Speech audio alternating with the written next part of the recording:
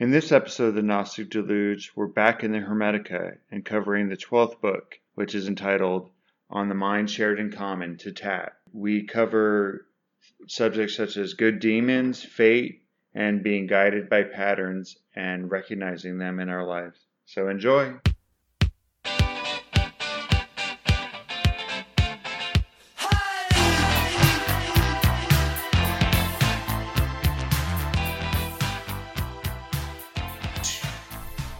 All right, here we are again, doing this one just audio only.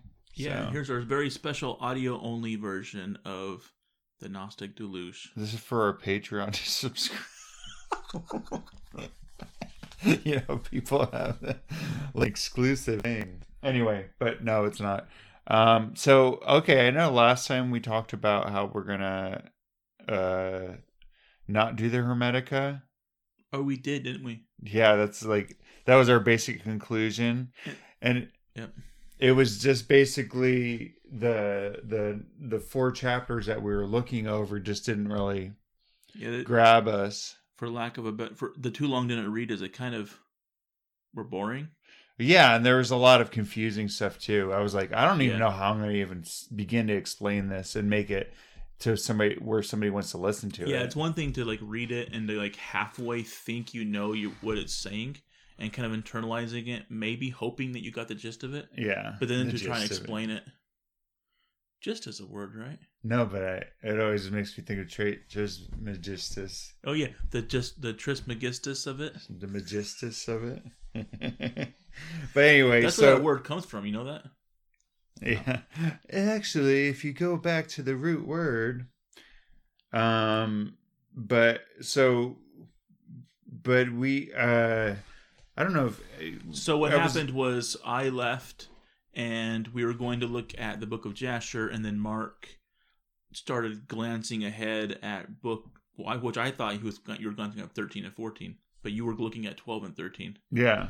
And they were good enough where we're like, whoa, we have to visit these. I'm like, okay, well, the 2 that I was talking about, the 12 and 13, were both directed with Tat, and he is such a curious little guy that cute little Tat. He's asking these questions that I was like, okay, these are good questions. These are ones that normal people would be like, wait, it's okay, like about fate and different things that this common people, if you're talking to somebody about religion or whatever, a regular person would be like, well, okay, if that's the way it is, then why, then that doesn't make sense. So he kind of points out the possible contradictions. Yeah, good point. And in the Poimandres, the first Hermetic text we did, there was some discussion about fate. Yeah. And it hasn't been elaborated on very much at all since then. So, yeah, I mean, it kind of, yeah. That anyway, so we'll get into it as we start into the chapter or book 12. I guess it would. Yeah, the 12th, which is the discourse of Hermes Trismegistus on the mind shared in common to Tat. But first, before we get into that, I brought a new soda. Well, it's a new old soda. So I have. This is not a reaction for you, right? You've had it before. Okay, this is the newish Diet Dr. Pepper and cream soda. This is one of my favorite hacks for myself. Yeah, actually is to whenever you if you go to Sonic or something and you get a Dr. Pepper, you have them put vanilla in it. Yeah, to mix it. That's something that I've done in the past too. Yeah, it's just so this is basically the perfect mix, or possibly. Whenever I saw this, I was like, "Oh, I love cream soda," because I've tried to mix Dr. Pepper and cream soda, but you always end up with too much cream soda, Yeah, I'm gonna bust this open. So anyway, Brandon's gonna open it up. He's got the thing right by there. We just spiked it. Good job, Brandon. So here he goes. He's chugging away. Ooh. There's a little crisp there. Unexpected crisp. Let me see if I'm gonna be sympathetic drinking with. Oh yeah. So it's very cream soda up front with a light Dr. Pepper taste. I like it. So it's a marriage made in heaven. Yeah. I will like to point out though that this is not a significant source of fiber in case you're hoping that it is. Dang it. I've been constipated for like 5 days drinking these trying to get it.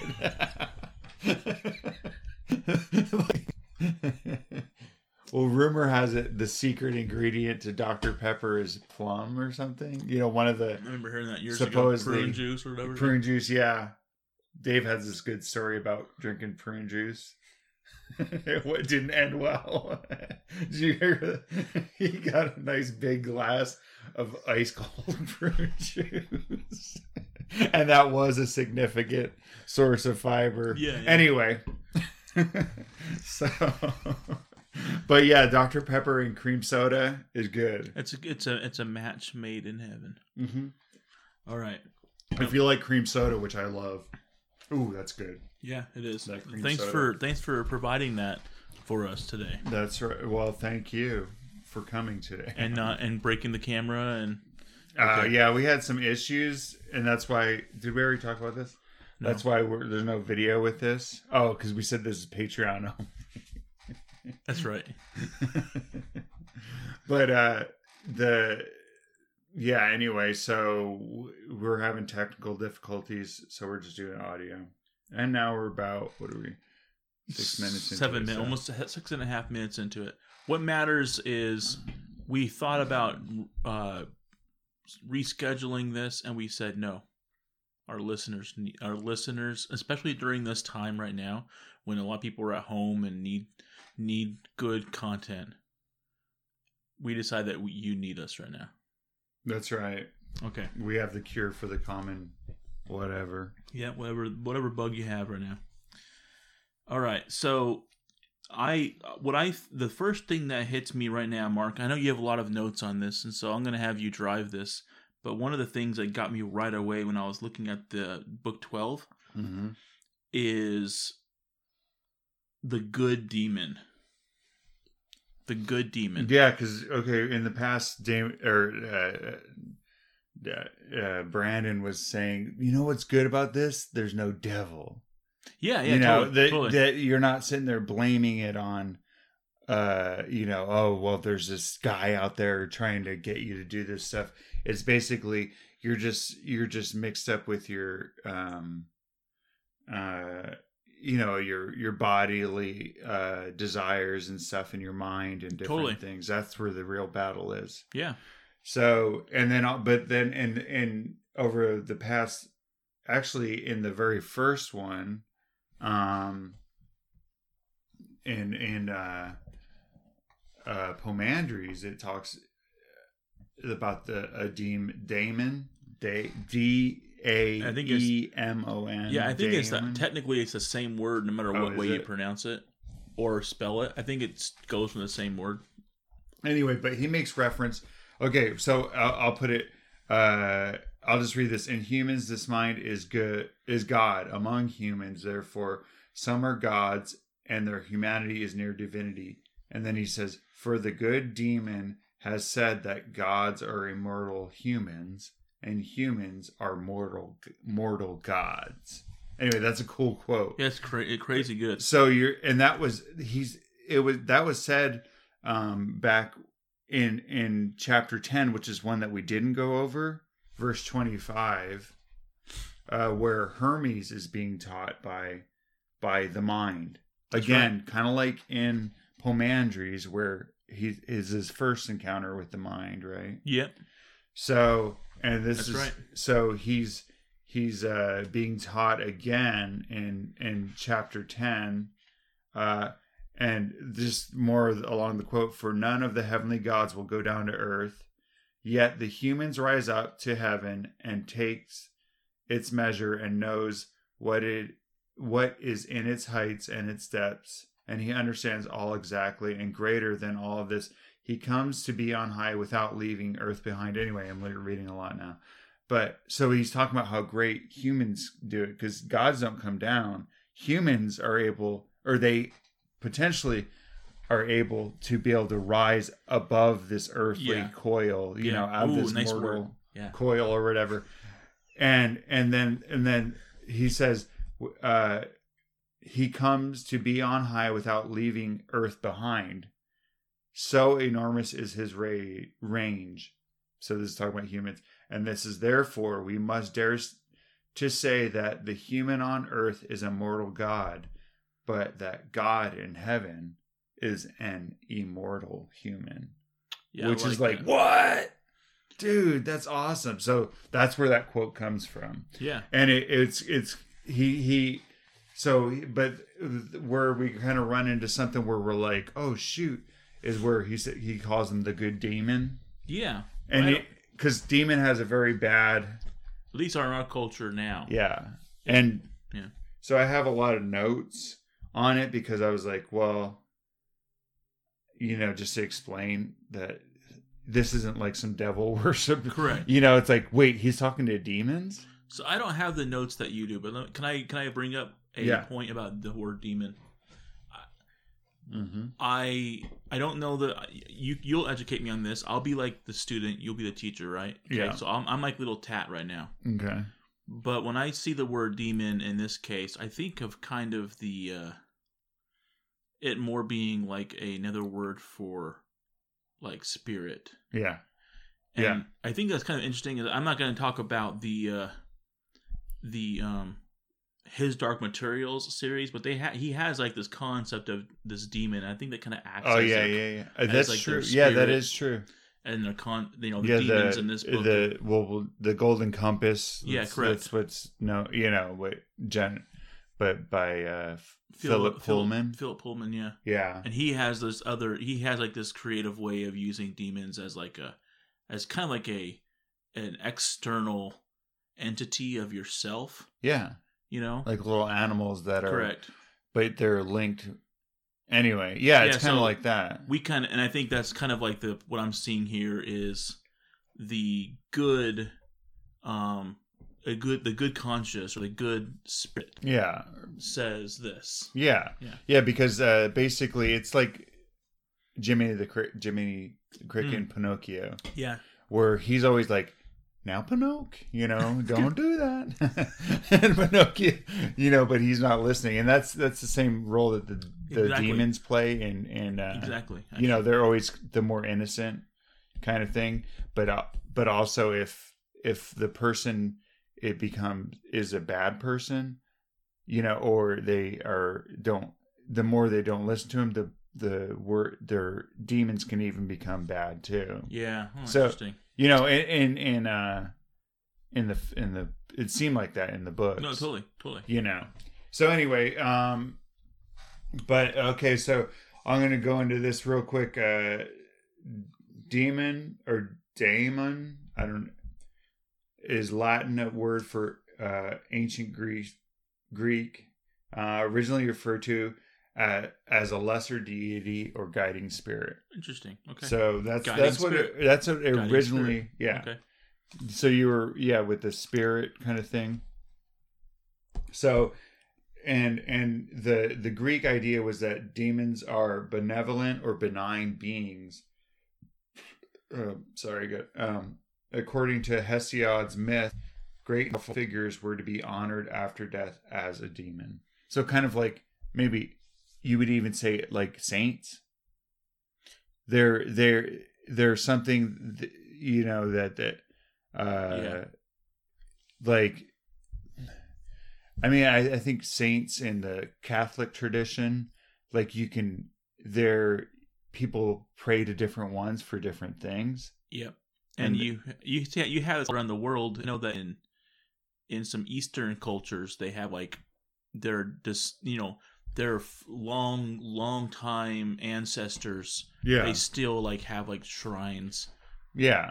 To them and stuff. And so the basic idea is these benevolent or benign spirits that have passed on, and that maybe that they're honored after death.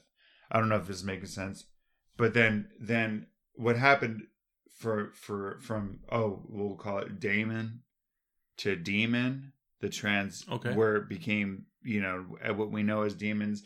In the Old Testament, evil spirits appear in the Book of Judges and Kings. Yeah. And in the Septuagint, Okay. which was made for Greek-speaking Jews in Alexandria, Greek angelos or messengers. Yeah. Okay. Right? Angels. Yeah. Angels, yeah, is Hebrew malak. Yep. So daimonion, less divine natural spirits, which is Greek, is Hebrew shadim. Okay. So, or also seraphim, those seraphim kind of thing, Yeah. or which actually I don't speak, but those would be foreign deities. So they kind of became, so the daemon in the in order to put it into Greek, they used the Hebrew of these foreign deities, because they were less divine or nature spirits. You know what I'm saying? I do, actually. Okay, good. Because I don't. So that's really interesting. So that so that was that with the Old Testament, and then and then in the New Testament, the use of daemon in the New Testament's original Greek caused the word to be applied to Judeo-Christian concept of an evil spirit by the early 2nd century. So there's a kind of the long thing where you're like, wait, demon, dude. Demons are bad. So you're like, well, first off, you have to understand, in the original, it was a benign it was spirit or a benevolent thing. It wasn't. And then, but in order to translate it into Hebrew, they didn't want it to be angels, Yeah. Translated into Greek. Yeah, they had to use something, because angels are messengers, but the foreign gods, so they use the word demon or daemon, whatever, and then it comes to the current use with the New Testament of evil spirits. Things were I wonder if that's why, if it's the term, the English description of demigod is related to demon. But yeah, that's really interesting. So yeah, and I think that so really, in short, Christianity and their usage, Christianity keeping a difference between the messengers of God as angels, and then everything else is pretty much evil, has turned the word demon into something that when people see it, like, whoa, what's going on here? Yeah, and it was I mean, yeah. So it was the basic trying to. I love that. That's good. That's a good. Gets a good background. So there you go. Whenever he says the good demon, he's not talking or demon. Yeah. What does he say? Demon. Yeah. That's good. You're just like, okay, well, this isn't like some demon, like demon like we've come to think of it. It's more of a spirit, divine spirit. So. Yeah. All right. That was very insightful. There and you educating. go. It kind of goes. It goes into this thing about animals, and it's kind of important because animals have no reason. Yeah, read that last. So in animals without reason, however, there is a natural impulse. So it's kind of contrasting more humans with reason and animals. So how do animals, work? Well, they use. Go ahead. Oh yeah, they use natural impulses. Yeah. It's just instinct. And I think that's Hermes or Trismegistus isn't talking about this at all here, but so do humans at a lower level. No, we can default to it. Yeah, here's where. In chapter 2, but the soul is verse 2 where there is soul, there is also mind. Yeah. Just But we don't want to go into too far into this because some of this is kind of like kind of confusing because you use it. So I don't want to go for it. But lead it. okay, actually, just in the last two sentences, it says every soul, as soon as it has come to be in the body. Okay, this is key. This is where is depraved by pain and pleasure. Okay, for in the composite body, pain and pleasure seethe like juices. So once immersed in them, the soul drowns. So you have the mind, but then whenever it comes into the body, just think of a baby. Yeah. Like a baby not even knowing any better or not knowing what to do because it feels those pains of hunger, cries out. Yeah. When it feels pleasure, was a baby just naturally will laugh, or smile or whatever. Yeah. So just naturally being put into a body which naturally has impulses and things. It's part of nature. Yeah, so nature drowns out the soul in a way. In a way. Yeah. Yeah. I mean, well, instead of taking it to such an extreme, like, is that, well, actually, nature drowns out the soul. Is that,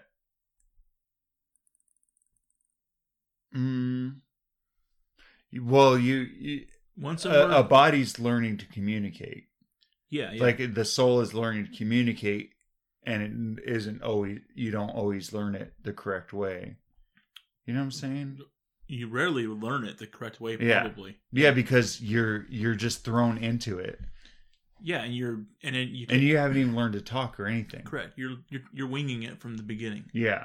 And so, but yeah, I like how it says. I like how he's translated as once immersed in them, the soul drowns. Yeah.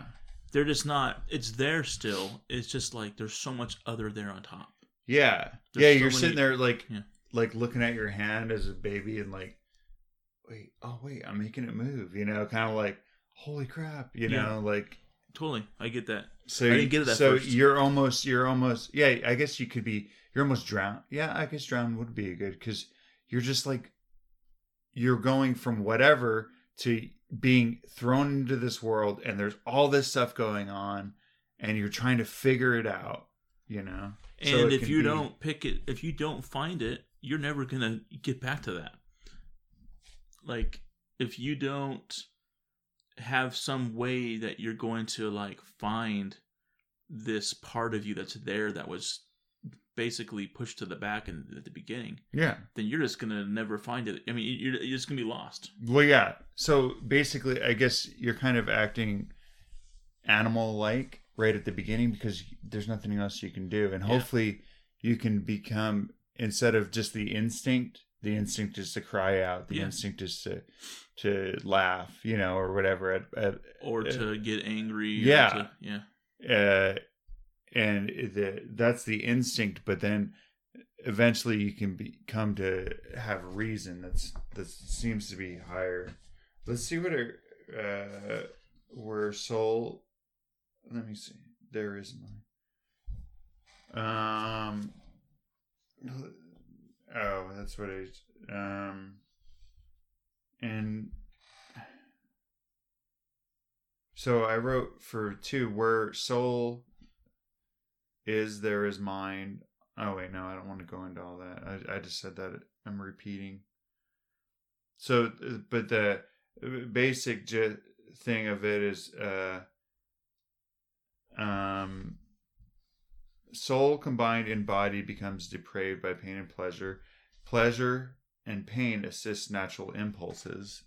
Yep. Okay, based in unreasoning animals. Pleasure plane opposes mind and reasoning humans. So that's just a summary. Well, let's go on to 3. So 3 talks in 3. Hermes is kind of talking about. He's referring to the these these natural impulses that we adopt pretty quickly at birth as a disease of the mind, disease of the soul. Yeah. Well, it says, first off, just real quick, mind displays its own splendor to those souls that it commands. Anyway, so if, like you said, oh, this is where he's talking about a physician. Dang it. Yeah. There's so much here. Okay, so go to the disease. Oh, yeah, because he talks about being a physician. You know, a trained physician, it can use cautery and a knife. Yeah. You know, to get to cure to get rid of the disease. Cure a disease. Yeah. So but your mind can be like a good physician in curing disease, and that's where you were going with the. Did you want to read that part? Yeah. So in the same way, mind, referring to how a physician cures the disease of the body, in the same way, mind causes pain to the soul, withdrawing from it the pleasure that gives rise to every disease of the soul. A great disease of the soul is godlessness, and next is mere opinion. I thought that you thought that was interesting too. Yeah. Because you're like, okay, the godlessness. We already know that, according to this, that ignorance of God is the greatest ill among men. Yes. According to the Hermetic. Sure. But then all of a sudden, that he says next in line is mere opinion. Yeah, and from them follows all evil and nothing good. So I thought that the mere opinion is really interesting, because you're like, wait, opinion is next evil? Yeah, I'm having to wrap my head around that one a little bit. I follow right away. I can agree that, like, yeah, opinion, it causes a lot of problems, and there's a lot of dumb and there's a lot of ignorant opinions. Yeah. But here's my question. My question is, is opinion as a whole something to be weary of? Well, okay. So I'm trying to think. Let's work through this, because what's opinion? Opinion isn't fact, right? Correct. Yeah. So mere opinion is just opinion. You know, it's not backed up by anything. Okay. So it's not that your opinions are ignorance. bad. You have the ignorance of God, which is the greatest evil, and then it's just basic dumb ignorance. Maybe. I got it. Mere opinion, like, well, this is this because I saw it on TV, or somebody said this, or I read it somewhere. So in this case, opinion is referring to a non-educated or non-backed up assumption. Yeah, because it wasn't that one of the way back in dang it. Maybe not. There was something where it was like stupid opinion or stupid. Yeah. That was one of the. I know. I'm looking back in my. Ensnaring falsehood. No. Anyway, I don't know. You know what, Mark? Not to get ahead of ourselves, but in the next book, it does talk. In the next chapter, it does mention one of the 12. Oh, well, maybe that'll help her. One of the 12. What should I call them? Natural impulses. Is untruth. Okay. Right? You know what I'm saying? Well, yeah, that's what I'm saying. If mere opinion is just like, well, this is just what I think. You know, it's not backed up by truth. I got it. Yeah. So if it would make sense that just plain ignorance without the backing of truth is the greatest evil, because people do things because it's not always backed up by reason or anything else, or by truth. Is it better than even just reason? And together with godlessness, so take opinions And in the context of there being godlessness, they're even worse. In this case. Yeah. I mean, if you... Yeah, so you got... The opinions of someone who... Of a God... This is not appropriate... This is not a correct term, but the opinions of a God-full person, or someone that does acknowledge God, or, you know, and does acknowledge a higher realm, might be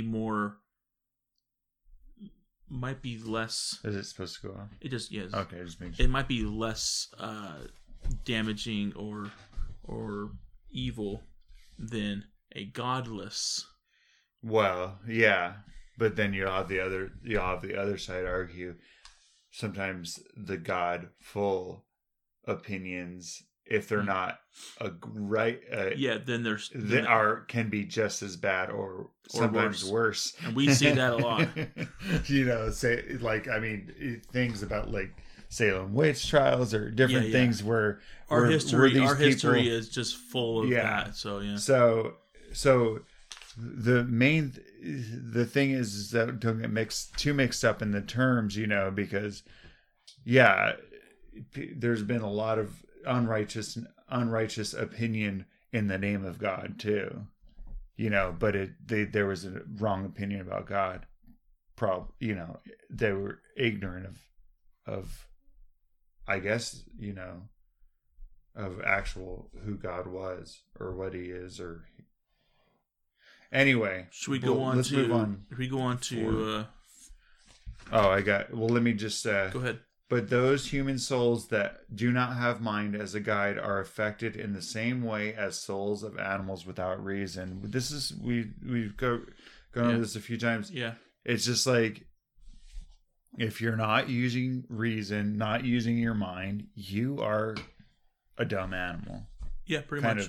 Because that's the same thing that Yeah. I mean, you know, and you might be a dumb animal with some opinions. Oh yeah. There's lots of those. I'm gonna think of, every time I hear the word opinion now, I'm gonna think of it a little differently. So it says, when mind connives with them and gives way to longings, the rush of appetite drives such souls to the longings that lead to unreason, and they never cease their irrational anger and irrational longings, and they have never had enough of evil. So it's a process where your mind starts conniving or working with the longings.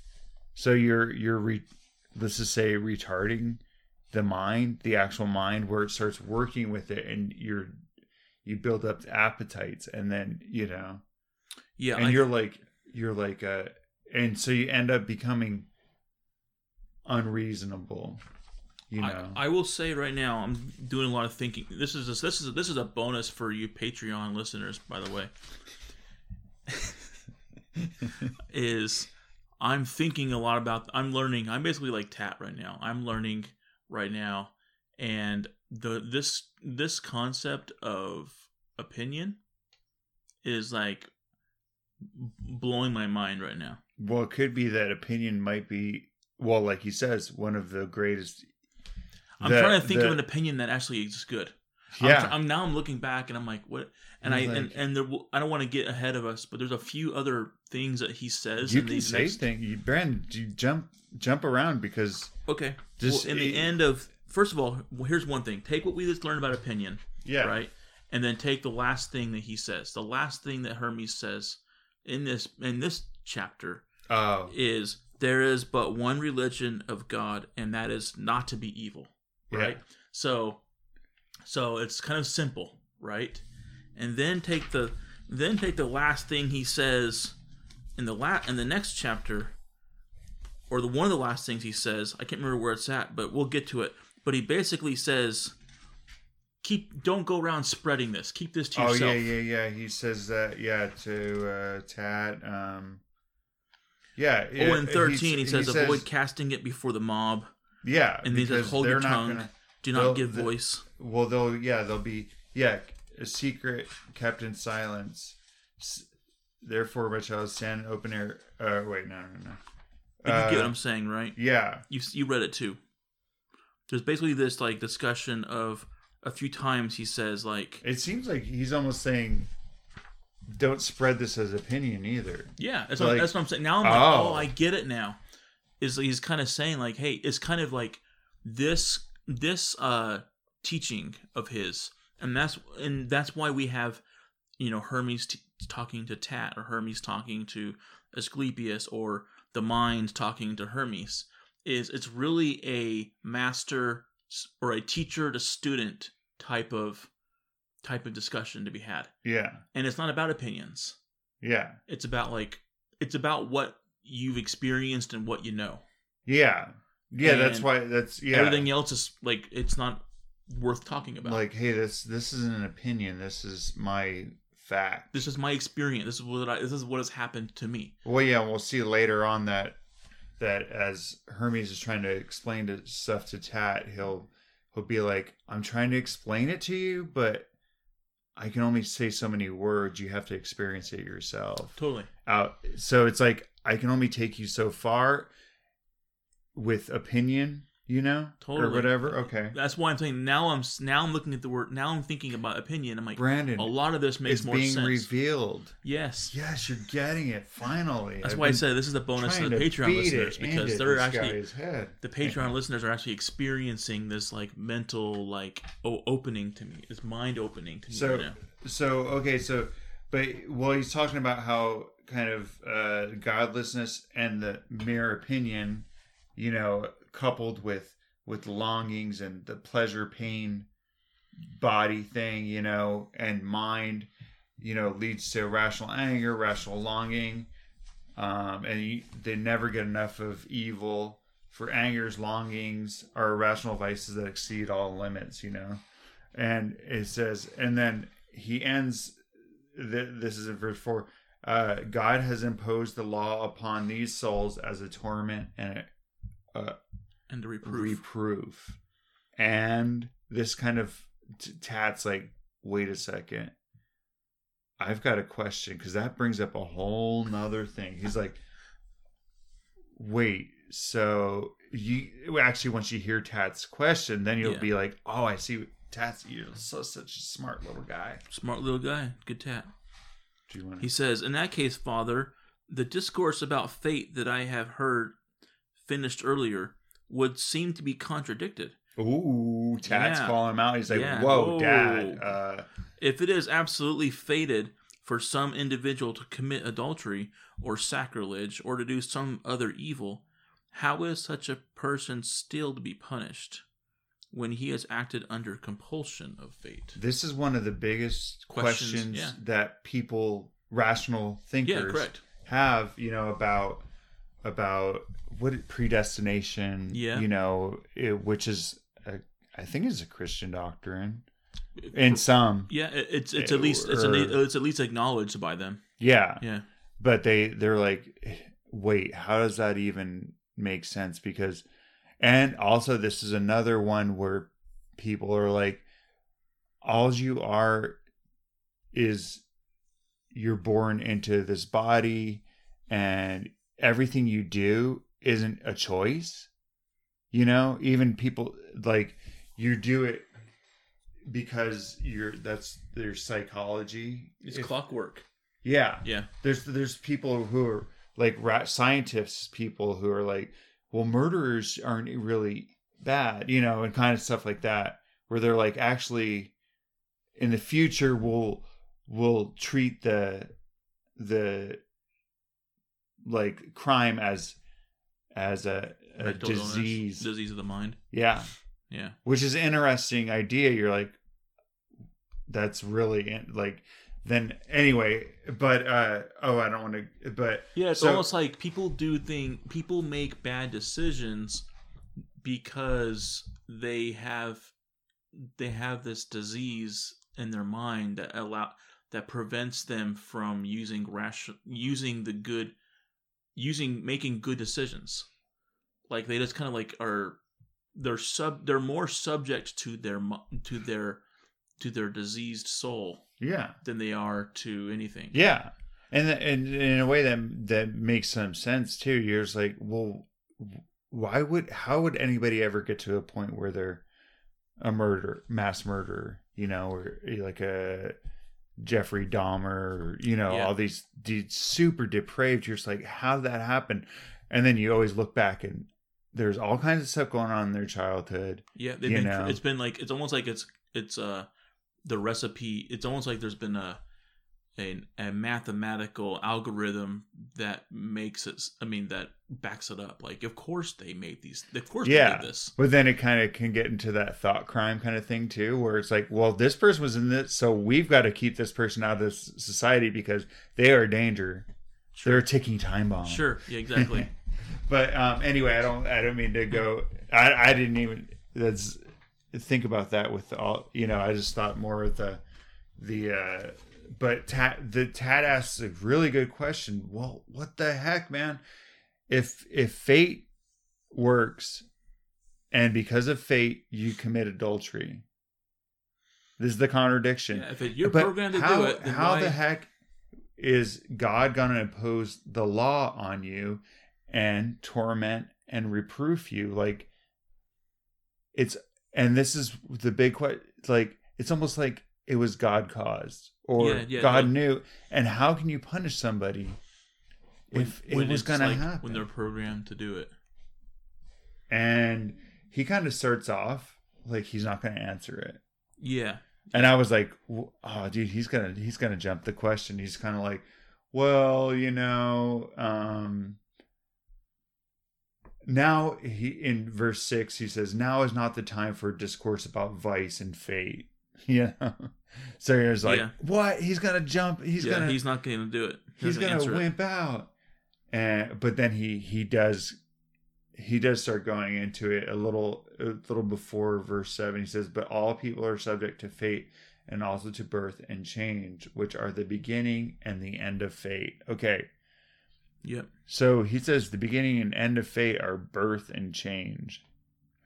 So basically, yes. Basically, what it sounds like is fate. Just basically, fate affects some of your variables that you're born with. Yeah. Well, we were talking earlier, birth and change, or birth. One of the translators said that change might be better, birth and death. Kind of. Yeah, you're right, actually. But if you take kind of the star signs and different things, and or the planets that you're born under, like they were talking about. Yeah.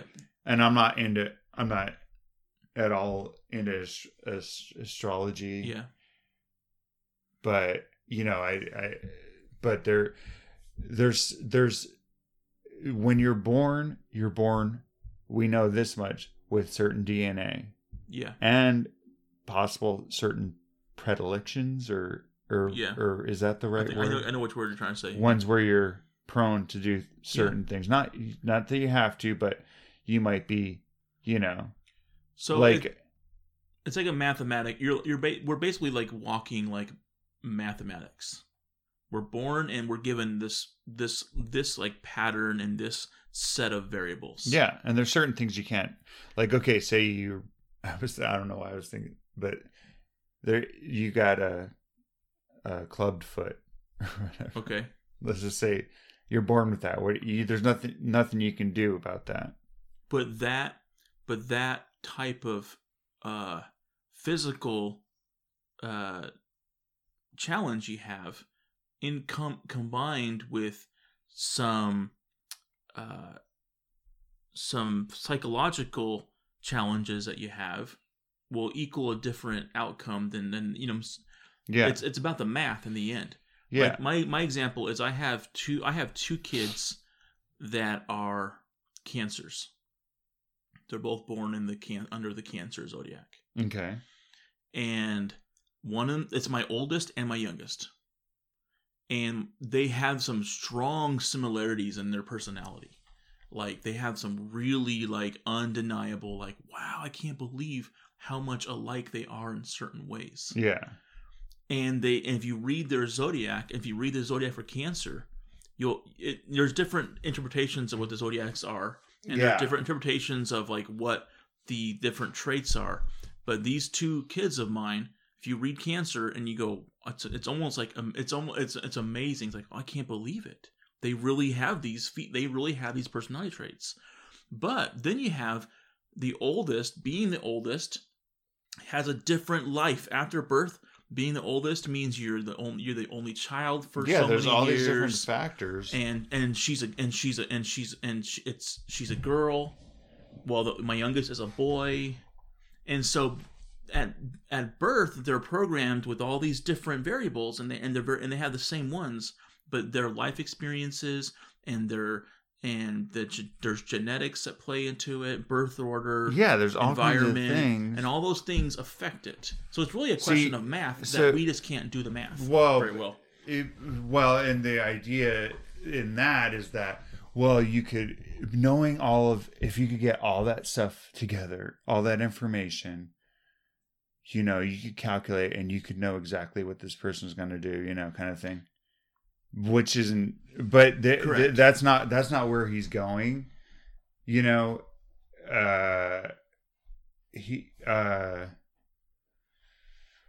Let's see.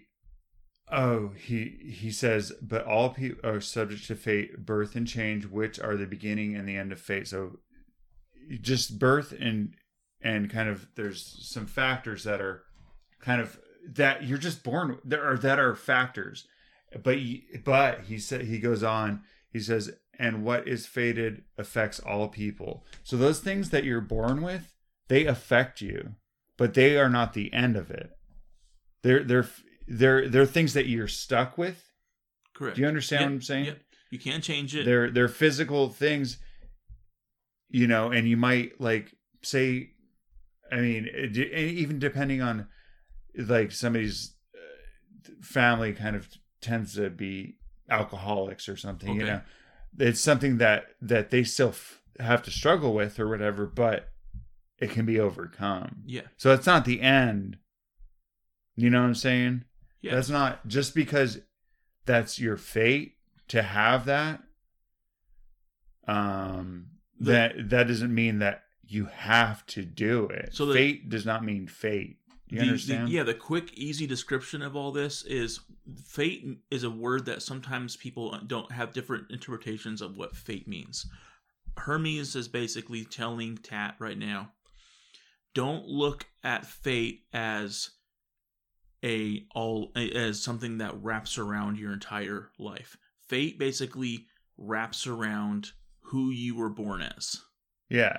And everything after that, and possibly when you'll die. Correct. I don't know correct. What the little it affects a certain fate affects a certain amount of who you are, but you still have everything else after that, and you can't change your fate, but you can tinker with it, and you can learn to, what I'm saying, you can like, for example, I'm a Pisces, and so one of my things is I love music. And I really love music. What? I know, it's crazy. I'm not going to be able to get away from it. But the thing is doesn't mean I have to let it be something that, like, I don't have to be a musician. I don't have to, like, I can choose to read a book I can choose to turn on the audiobook instead of turning on, the Flower Kings or something for the 15,000th time in a row. And it's just, I can't change the things that I'm craving or that I want internally, but I can kind of hack them a little bit and tinker with them. Well, that's the thing is, it's not your destiny. It's just a general direction you might go. This is so deep that we're having a hard time getting past this part. Well, it's good. We're fated to talk about this. Yeah.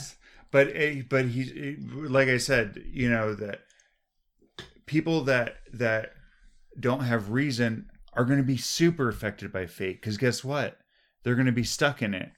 They're not going to do anything to get out of it. So they're going to become that kind of person. Yeah. Like somebody you always hear, well, I've got my Irish temper. Yeah. They're like signing off on the fact that it's just my Irish temper going again, or whatever, and that's where a lot of stereotypes go too. They come from is these things.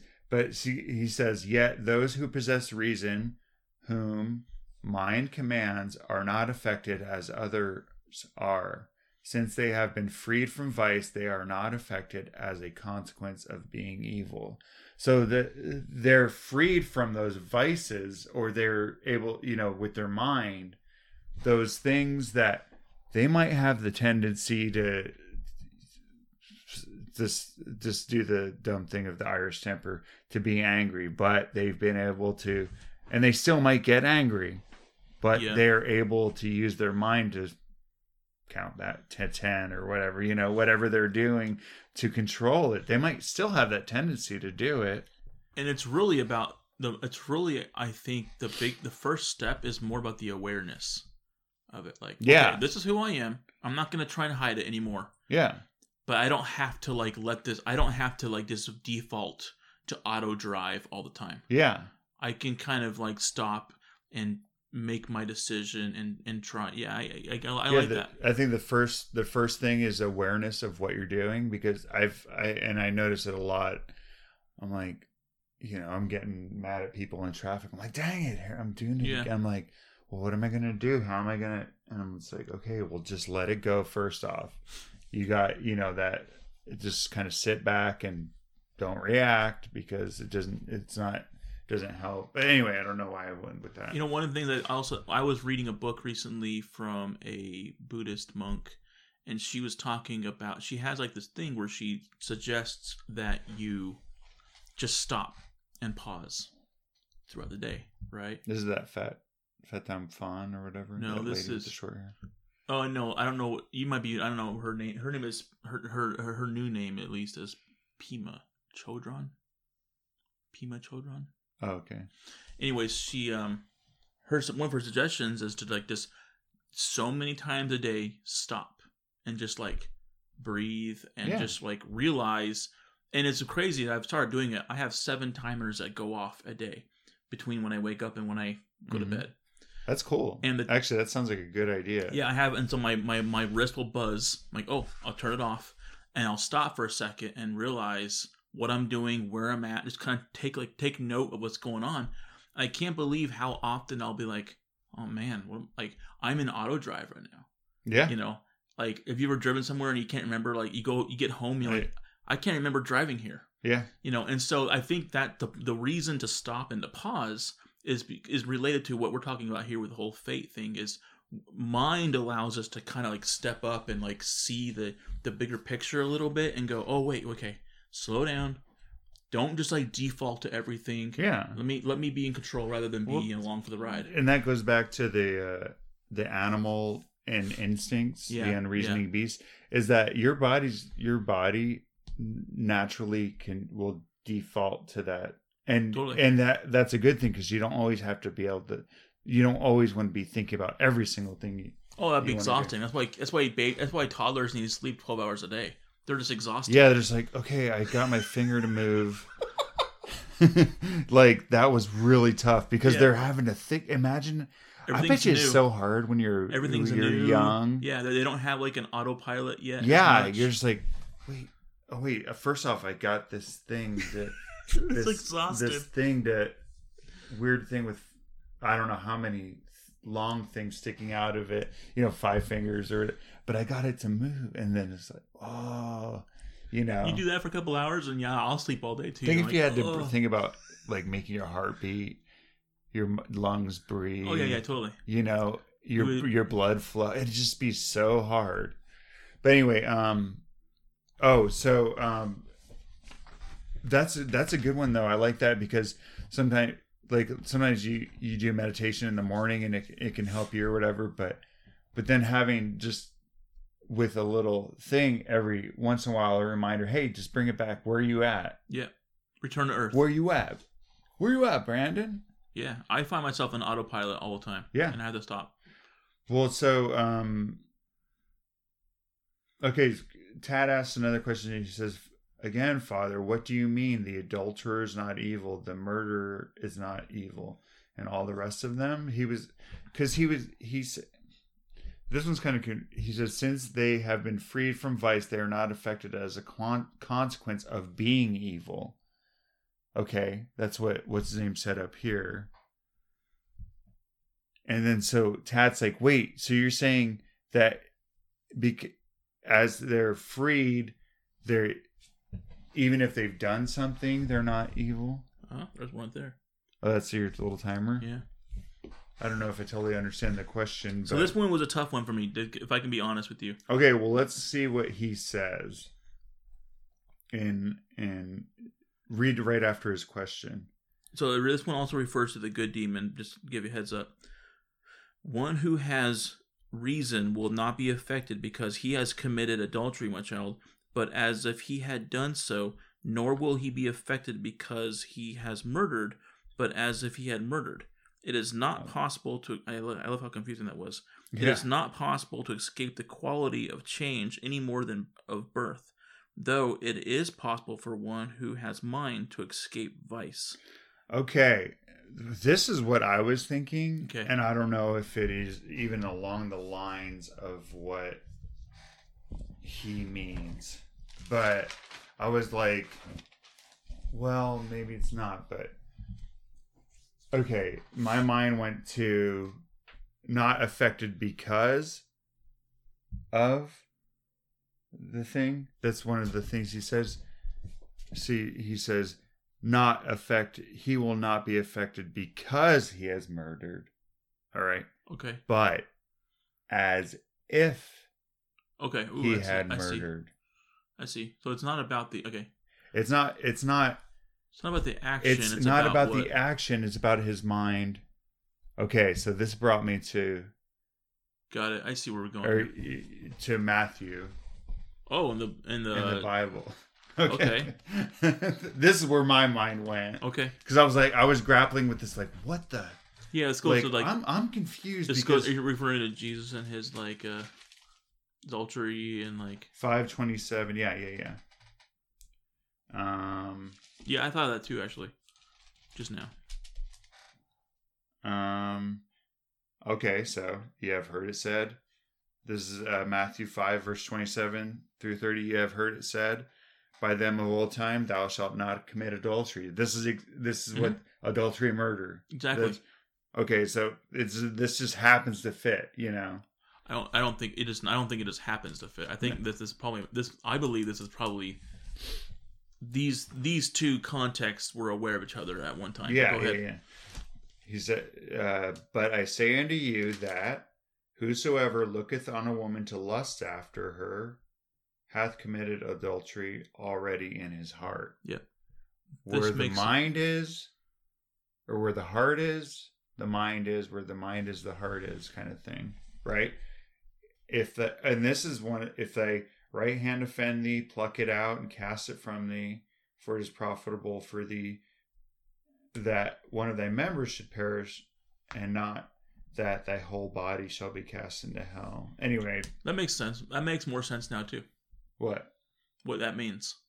Yeah. Before I never what does that even mean? But now with the hermetic background, that verse makes more sense to me. The one I just read? Yeah, the one with the pluck your arm, or if you have a member, get it out. Get it out. Because it's causing it's contributing to the disease. Yeah. Yeah. And it sounds like, whoa, that's extreme, but he's not saying pluck your eye out. Yeah. He's making it sound extreme, but it's like, dude, get rid of it. Stop. You can stop it if it's kind of like the faded thing. If there was something that was faded, that you had, that your eye just automatically went to looked at bad things. Yeah. You just pluck, get rid of it. I got it. Yeah. I don't know. Well, let's just go to the 30 then. And if thy right hand offend thee, cut it off and cast it from thee. For it is profitable for thee that one of these members should perish, and not that thy whole body should be cast into hell. So what I like about this with this understanding is it's not about the action, it's about the person that you are that would make that action. Yeah. And that's something that happens. The way to solve that is to prevent yourself from going down that dark alley in the first place, and to being the kind of person that wouldn't even think of that. Yeah. And Well, that goes back into the next, what we're talking about, what we're talking about later. Yeah, so I say unto you that this is whosoever looketh on a woman to lust after her hath committed adultery already in his heart. Yeah. There you go, man. It's like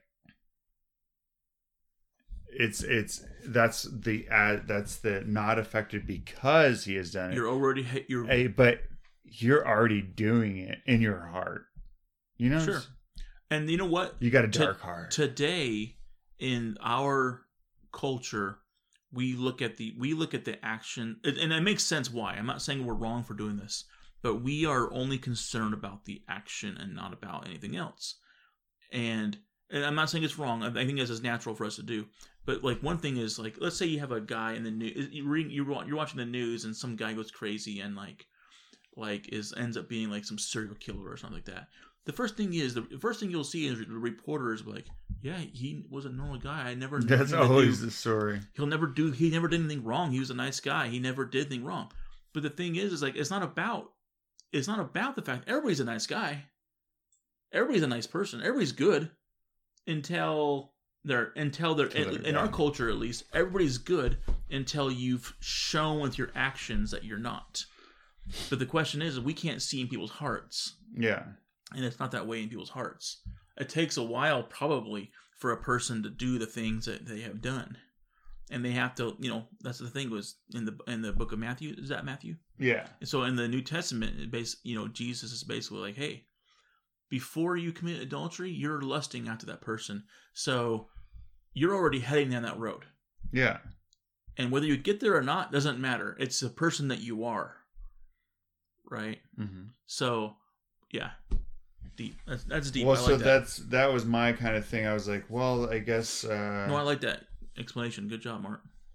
You're welcome. You have taught me, Master. Okay, so that's the way I was tried to understand it is, wait, it's just where your mind is, and if you have a pure mind, like, then you're not affected as a consequence of being evil. You're anyway. Yeah. Okay, so in verse 9, he says, you must understand then and apply this discourse to the question that you asked me before. Okay. The one about fate. Yeah, he's returning. He's like, so I've kind of explained some things. It says, for if you carefully avoid contentious discourse, you will find that mind truly prevails over fate and law and all else. This is his thing.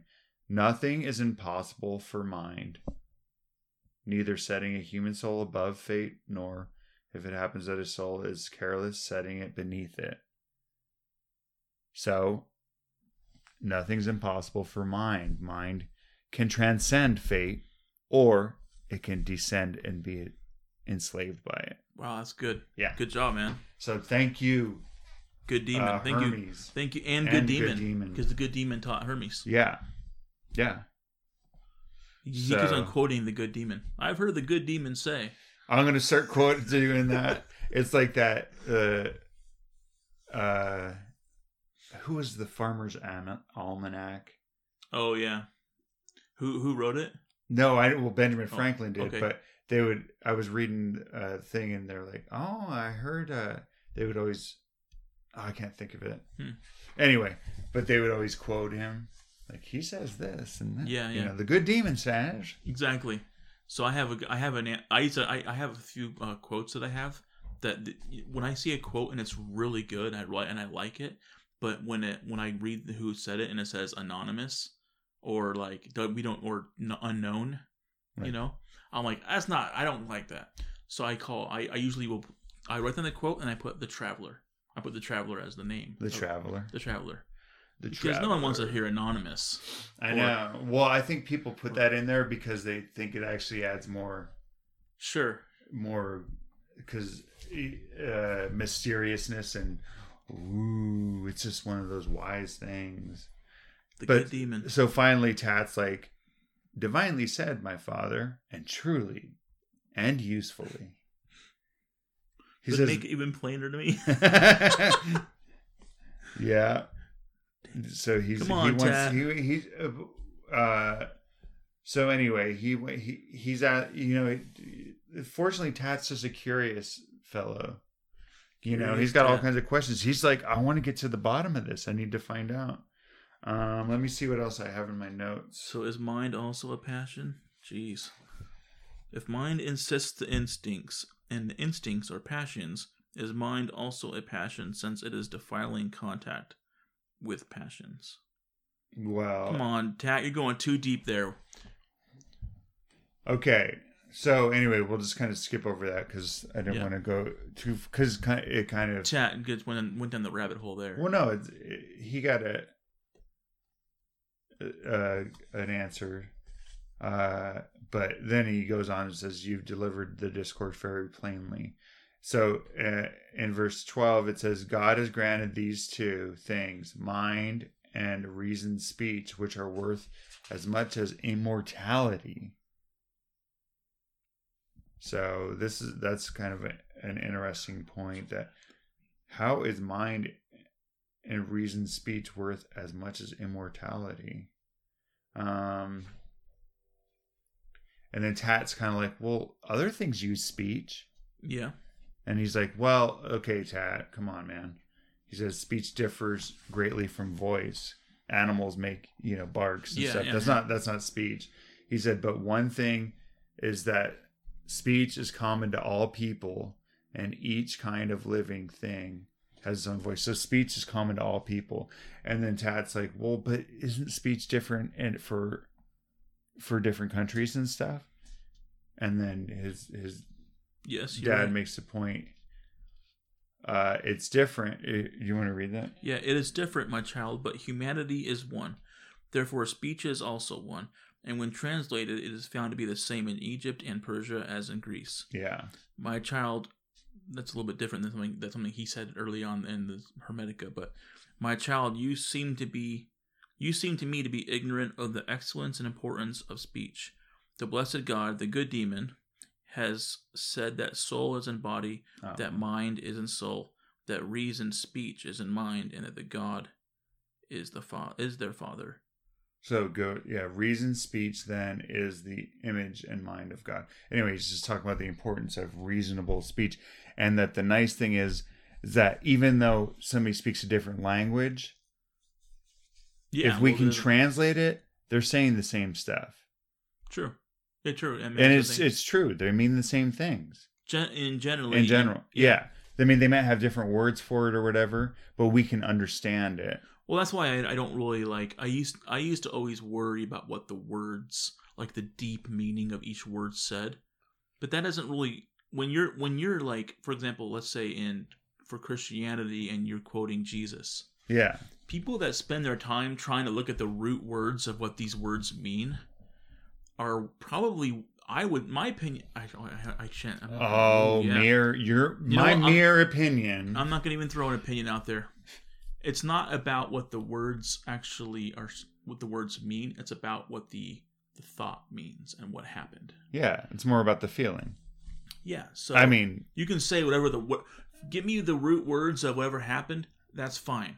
And it can be helpful. Yeah, and it's helpful, but give me the root words, and it's useless in comparison with the fact that of the actions that he made and the general concepts that he taught. Yeah. So I think that's what my point was. Okay.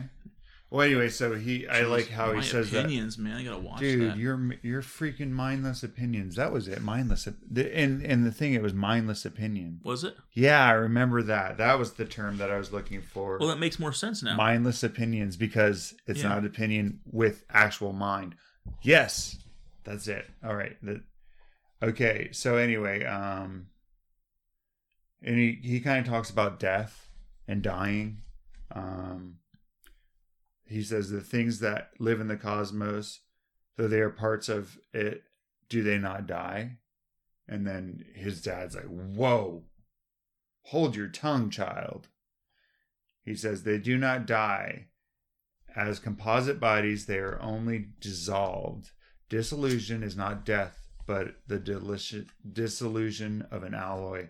They are dissolved not to be destroyed, but to become new. And this is kind of talking about like the recycling of the universe. Yeah. How everything's subject to change.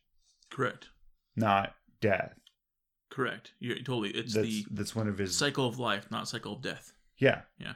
It's just change, and everything's reused. Every particle. There's nothing that isn't.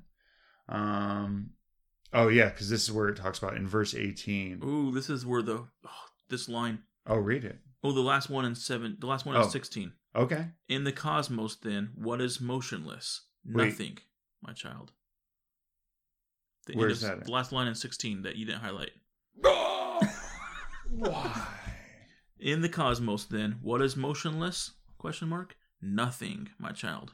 Oh yeah. So then that goes into 18, because you're like, wait, nothing's motionless? What the heck?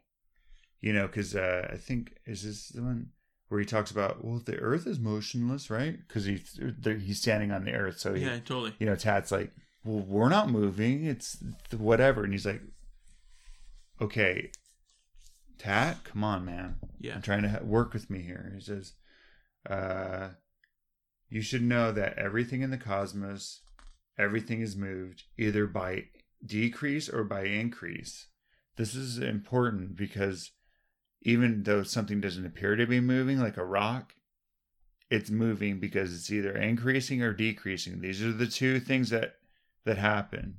This is the motion of the universe. This is where a lot of these 7 hermetic principles come in. Like Kybalion has those 7 hermetic principles. Yeah. Like vibration. Oh, and yeah. polarities. Yeah. And stuff. Yeah. He says, taken as a whole, my child, the entire cosmos is free from change. If you look at it as a whole, it's just doing its thing. Yeah. You're looking at the macro, I guess, perspective. The outside is just like, dude, this thing's just clockwork. Yeah. That's the word, clockwork. Yeah. That's how I describe this to people. Yeah. Is they're like, I was like, hey, imagine a clock. If you ask somebody and in a very limited perspective, like, does that clock change? Like, yeah, it changes every second. It's like, but that's what's expected. Yeah. Like, that's not, But at the same time, like, say, the clockwork thing. So you're looking at it and it's like moving and it seems to be working perfectly. At the same time, taken as, but its parts are all subject to change. Mm-hmm. So the gears and like a clock or whatever are wearing down slowly little by little. And it says nothing, however, is corruptible or destroyed. Terms that disturb human beings. Life is not birth, but awareness, and change is forgetting, not death. Yeah, anyway. Forget life and death. It's about being aware and about forgetting. Yeah. So, I don't know if that makes sense, but that it's just saying everything, the you're increasing or decreasing, and that's how, but decreasing into something that will increase, kind of like just this eternal round. Yeah. Okay. I'm just trying to get through the stuff that I highlighted. Every in verse 19, through mine then every living thing is immortal, but most of all mankind, who is capable of receiving God and fit to keep company with him. Ooh, that's deep. I like that. Yeah. Like he really places. Wow, with this living thing alone does God converse. At night through dreams and through omens by day. That's the thing, is like, when a wolf sees like the moon in a certain position, does it go like like what's going on here? Did you see that? Does that mean anything? Oh yeah. Yeah. Well, that's one of the. Let's talk about this with how God converses with men. And through all of them, he foretells. Let's read it nice and loud. Okay, so from the beginning, with this living thing alone does God converse. At night through dreams, and through omens by day, and through all of them he foretells the future. Through birds, through entrails, through inspiration, through the oak tree, whereby mankind also professes to know what has been, what is at hand, and what will be. It's interesting because you got the entrail reading, which is an old, but he's saying you can the patterns. It's about you can see we can see patterns. Yeah, and that's how we can communicate. That's how we see like God talking to us sometimes. That's interesting. Well, and even like if you think about science, well, like weather patterns and stuff, you can foretell the future. They can tell the future. Correct. With pretty good accuracy. Yeah, I have a book for you, Mark. You do? Yes. Okay. It's called Creating a Mind, or How to Create a Mind, by Ray Kurzweil. Oh yeah, I wanted to listen to that because you talked to me last time we talked about it. And I was like, ooh. One of the things that he says in there is that one of the differences between humans and other mammals is that, or one of the differences between mammals and other animals also, but especially between humans and the rest, is that we have a part of our brain that's bigger, far bigger than any other animal, right? Mm-hmm. I forget what it's called. I should remember, but I forgot. Anyways, that part of the brain is responsible for pattern matching. So, let me use my wolf that I used earlier example. When a wolf's walking through the forest, like it does every day, and it comes across a rock, and then a snail, and then a bird, and then a rock and a snail and a bird, and a rock and a snail and a bird, it doesn't think twice that it just saw a pattern happen. Mm-hmm. It just keeps on going. Yeah. Someone with a larger something cortex, some part of our brain that's unique for humans, is we will often look at that and go, that's interesting. Well, what's the odds of seeing that 3 times in a row? Yeah. Well, and that can be bad. Like, say you're a gambler. Sure. Like, you're like, wait, this is God. Yeah. And so we have that. We have that, and no other creatures have the ability to pattern match. Yeah. Like we can. Yeah. Okay. So I was thinking about that. Well, right? Yeah, and if you take it to the extreme level, for astronomy and stuff, noticing the patterns because what's that thing? This every 72 years, the wobble kind of. Sure. Yeah. What's that? The tilt. Yeah. Anyway, but it's something that somebody had to observe over. Exactly. You could notice 1 degree of it. It took 72 years for it to. Or even currently, as we speak, the precession of the Earth. Yeah. Like a whole cycle of precession is like 12,500 years, something ridiculous. You're right. That's what you're saying. But they were back long ago. They knew about the Earth's precession, and it was by looking for patterns. And anyway, yeah, and that's what we can do. That we can tell the future. Like right now, you have economists like your Peter Schiffs and stuff that are like, yeah, look at this. We're going to be heading into a depression right away. Like we're currently, as we're speaking, there's people like, whoa. Most people, it seems, are kind of like, no, don't worry about what's going on. But then you have others that are like looking at this and they're seeing like, no, and almost in a way foretelling the future. Yeah. Well, yeah, and anybody who's uses scientific models and stuff is basically using entrails. In a way, it's a modern way of using entrails. It's modern entrails, especially on the global warming. No, just cut an animal open. Yeah, just Gouda Thurman or whatever. Roll some bones. Like don't. No, I don't mean to. But I'm saying. But if you think about it, I mean, obviously the scientific method is a lot more advanced than entrail reading, But it's just interesting whenever you think of it that way. You're like, whoa, the human mind has been able to do that. Yeah. To see these patterns and say, I predict that this is going to happen within, and they are right a lot of the time. Yep. So, brilliant. So, anyway, so God, mankind, according to Hermes, is fit is good company for God. Yeah. He's fit to keep company. That's how brilliant you can become. You can. I mean, God wants to hang out with you. Yeah, because you can you're actually like fun. You're reasonable. You can like see things, right? It gets tiring when you're trying to like when God places the rock and the snail and the bird, and he does it 3 times in a row. He's like, dude, nobody's even noticing. And the bear just walks by. He's like, come on, man. The bear's like, guys, I did this. So, and this is in verse 21, kind of summarizes, if you wish also to gaze upon him, being God, look at the order of the cosmos and the careful arrangement of this order, the heavenly phenomena and the providence and what has come to be and what comes to be, completely full of life. So, again, that whole thing of, if you want to see God, look at his creation. Notice those patterns. He's trying to show you, hey, guys, you can do this too. Kind of. Yeah. You can do this too. You can make stuff. And because of those patterns, people have been able to make. I mean, think about all science comes from nature. Yeah, yeah. It doesn't.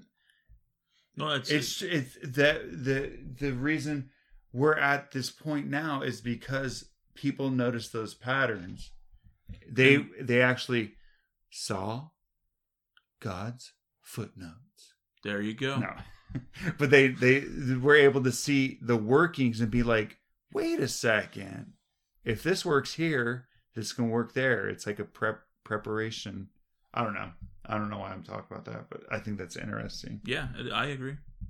I think that on that, I do believe that it's funny how most of us kind of take for granted, like, all of the things that that others didn't take. When somebody else didn't take for granted something simple and created something from it and learned something from it, but most of us just consume, mm-hmm. and just live and just like leech off of everybody else, and like we have all these things around us that we have that brilliant people created because they used their brains, they used their minds, and they were able to like see patterns and figure things out. Yeah. Most people just kind of just enjoy it. Yeah, just enjoy it and live it. And like, oh, we're so smart. Look what we invented. That's always the thing. I love when people put them, when we all do it. Like, yeah, we do it. Like, we did this. You know, like whether, like, say you're like talking about freedom or whatever, Yeah, totally. We believe that, we created this country. And it's like, no, yeah, go back to Call of Duty, yeah, whatever the new thing is, yeah, and others, we do that for sports too. Oh, we won, yeah. That's the team. It's like, wait, what position do you play on that team? Well, I wore a jersey while I watched this game on TV, and I served. But it's like, anyway, but and then the very last line of verse 23, Brandon. There is but one religion of God, and that is not to be evil. Those are good words. Yeah, I love that one. I'm going to teach that to my kids tonight. Be evil. That I think that used to be Google's motto. I think you're right. Yeah, but don't be evil, or they did that away with that, and they said, make some money.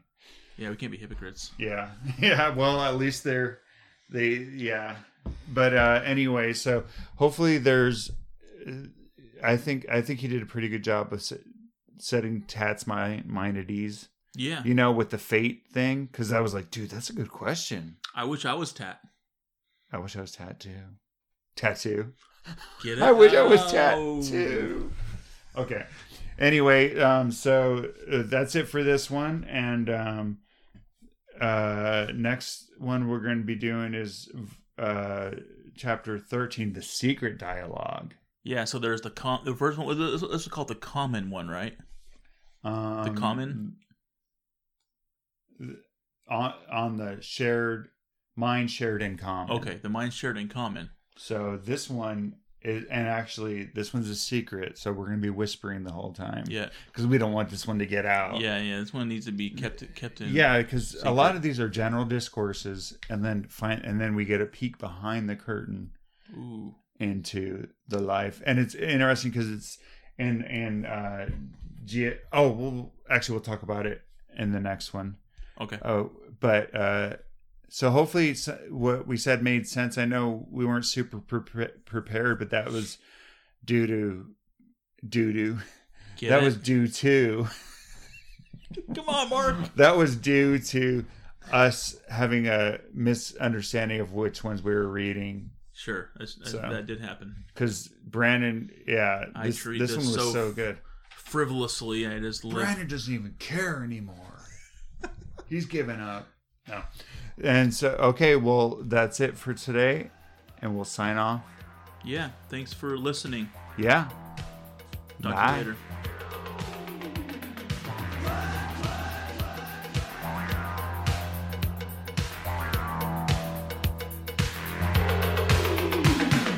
Wow.